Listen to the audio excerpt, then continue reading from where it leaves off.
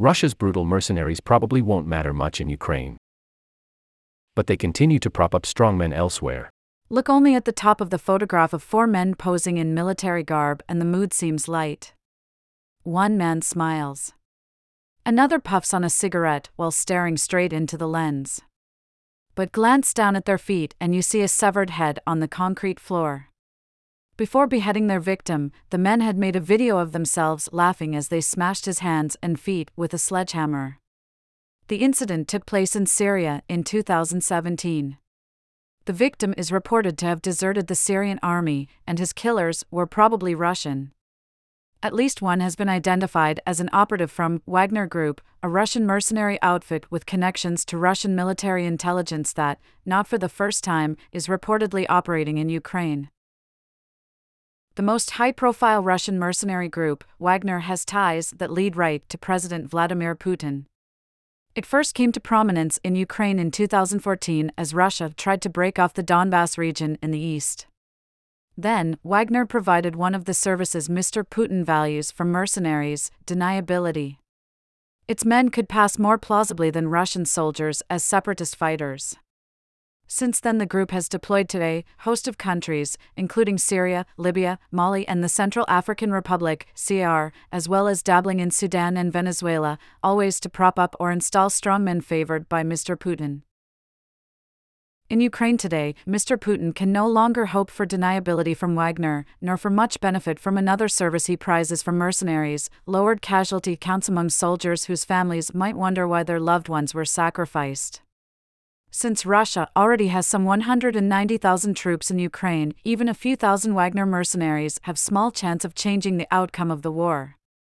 But they may make its conduct still more savage. For service in Ukraine, Russian recruiters have reached out to those who were turned down in the past for having too little experience or suspect backgrounds. They're taking anyone and everyone, says Ilya Rozdesvinsky, a Russian journalist with long experience tracking mercenaries. The group reportedly takes its name from Hitler's favorite composer, Wagner, the call sign of its founder, Dmitry Utkin. Mr. Utkin is a veteran of Russia's military intelligence, the GRU, who fought in both Chechen wars and later commanded an elite Spetsnaz, or Special Forces, unit. Wagner's ties to the Russian armed forces go on. Its training camp in Russia is near a GRU facility.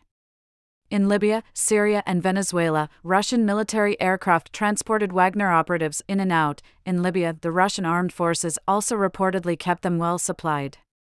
A shopping list of military hardware, including tanks, an advanced radar system, and hundreds of Kalashnikov rifles, was found in a Wagner document recovered in Libya. Some of the gear could probably have been provided only by the Russian armed forces.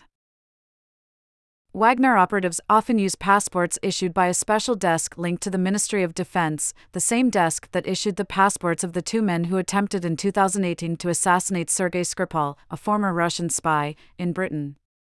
In 2020, when Belarus surprisingly arrested 33 Russians who seemed to belong to the Wagner Group, Mr. Putin took a personal interest and worked to secure their release.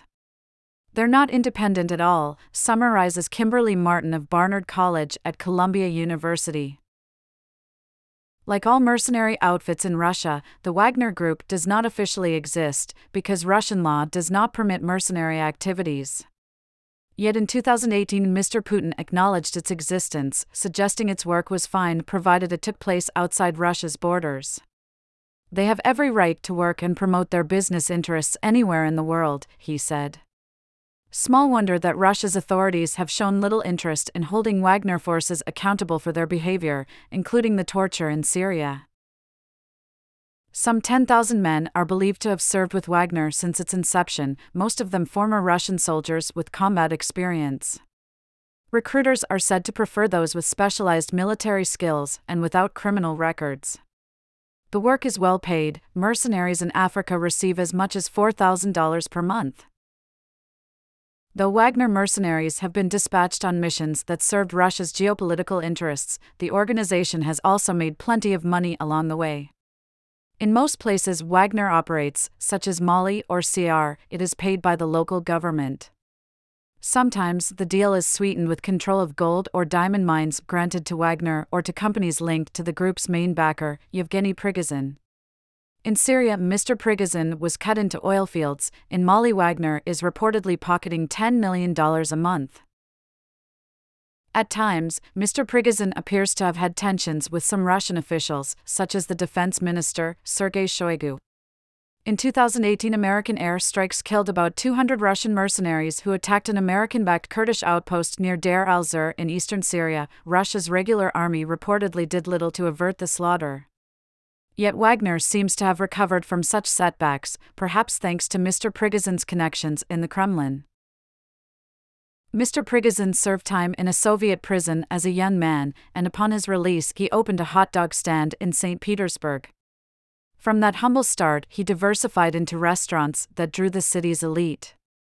After Mr. Putin became president in 2000, he began bringing high-powered guests to Mr. Prigozhin's establishments. President George W. Bush reportedly dined on duck liver pate, black caviar and steak with morel mushrooms at New Island, a Prigozhin-owned restaurant floating in the Neva River. Juicier contracts for Mr. Prigozhin to feed the armed forces soon followed. He was later entrusted with more serious missions, including the mercenary group that became Wagner and the Internet Troll Farm, the Internet Research Agency that was indicted by Robert Mueller, a special prosecutor, for spreading disinformation online to interfere with the American presidential election in 2016.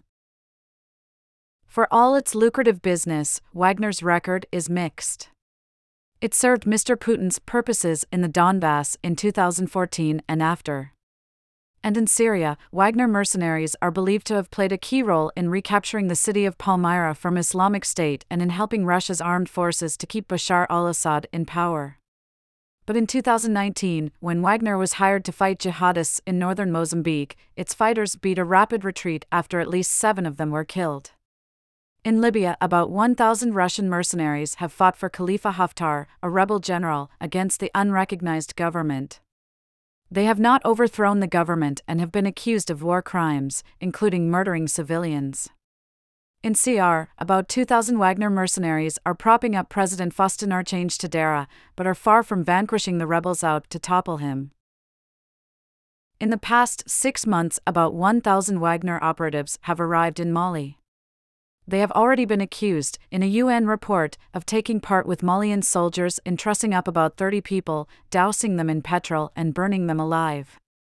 Human Rights Watch, a pressure group, says Russian mercenaries with Malian forces summarily executed some 300 suspected Islamist fighters, an incident it calls the worst single atrocity reported in Mali's decade-long armed conflict. Meanwhile, jihadists continue to advance. Mission creeps.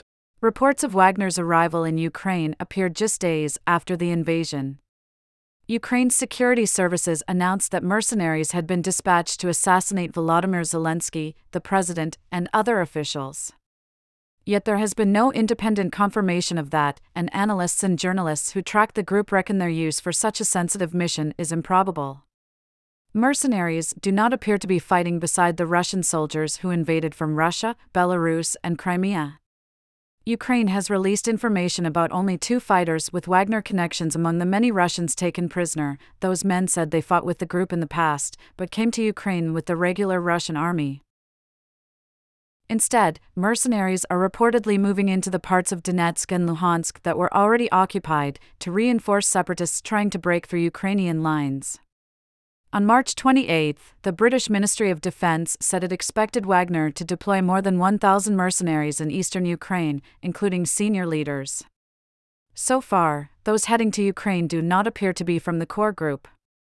They're using the old Wagner infrastructure, the base, the recruiting channels, says Ilya Barabanov, a Russian journalist who has reported extensively on the group. But it's not what we're used to calling Wagner. Ukraine's military intelligence says the mercenaries are a new incarnation of Wagner called Liga, Russian for League. They are being offered more than 200,000 rubles, $2,367 per month, several times more than regular soldiers typically get. Russia may also be turning to Syrians and others who once fought beside Wagner. Mr. Shoigu, the Russian defense minister, claimed to Mr. Putin that 16,000 volunteers from the Middle East were ready to fight in Ukraine. Videos from CAR also show armed African men declaring they want to fight for Russia. Though there is little evidence of more than a trickle to Ukraine so far, foreign fighters might add more bulk than mercenaries alone. Yet they may not prove particularly motivated. Many would probably be press-ganged into it, as they were when Russia sent Syrians to back Mr. Haftar's failed push in Libya, argues Ms. Martin. During a decade of civil conflict, Syrian soldiers showed more aptitude for stealing household appliances and selling drugs than fighting. Western intelligence suggests some Wagner mercenaries may be leaving Libya for Ukraine. Perhaps even a few are departing from CAR. But for now, the signs of redeployments are limited. No one cancelled the other commercial contracts, Mr. Barabanov notes. Indeed, well after the war in Ukraine began, Wagner sent more mercenaries to Mali, says a French military official. We think that there will be no major impact to deployments in Mali and CAR, he adds. Even if more Russian mercenaries do arrive in Ukraine, their record suggests they may contribute less to the momentum of the conflict than to the lengthening list of war crimes. Read more of our recent coverage of the Ukraine crisis. This article appeared in the international section of the print edition under the headline Vladimir's Army. From the April 7, 2022 edition.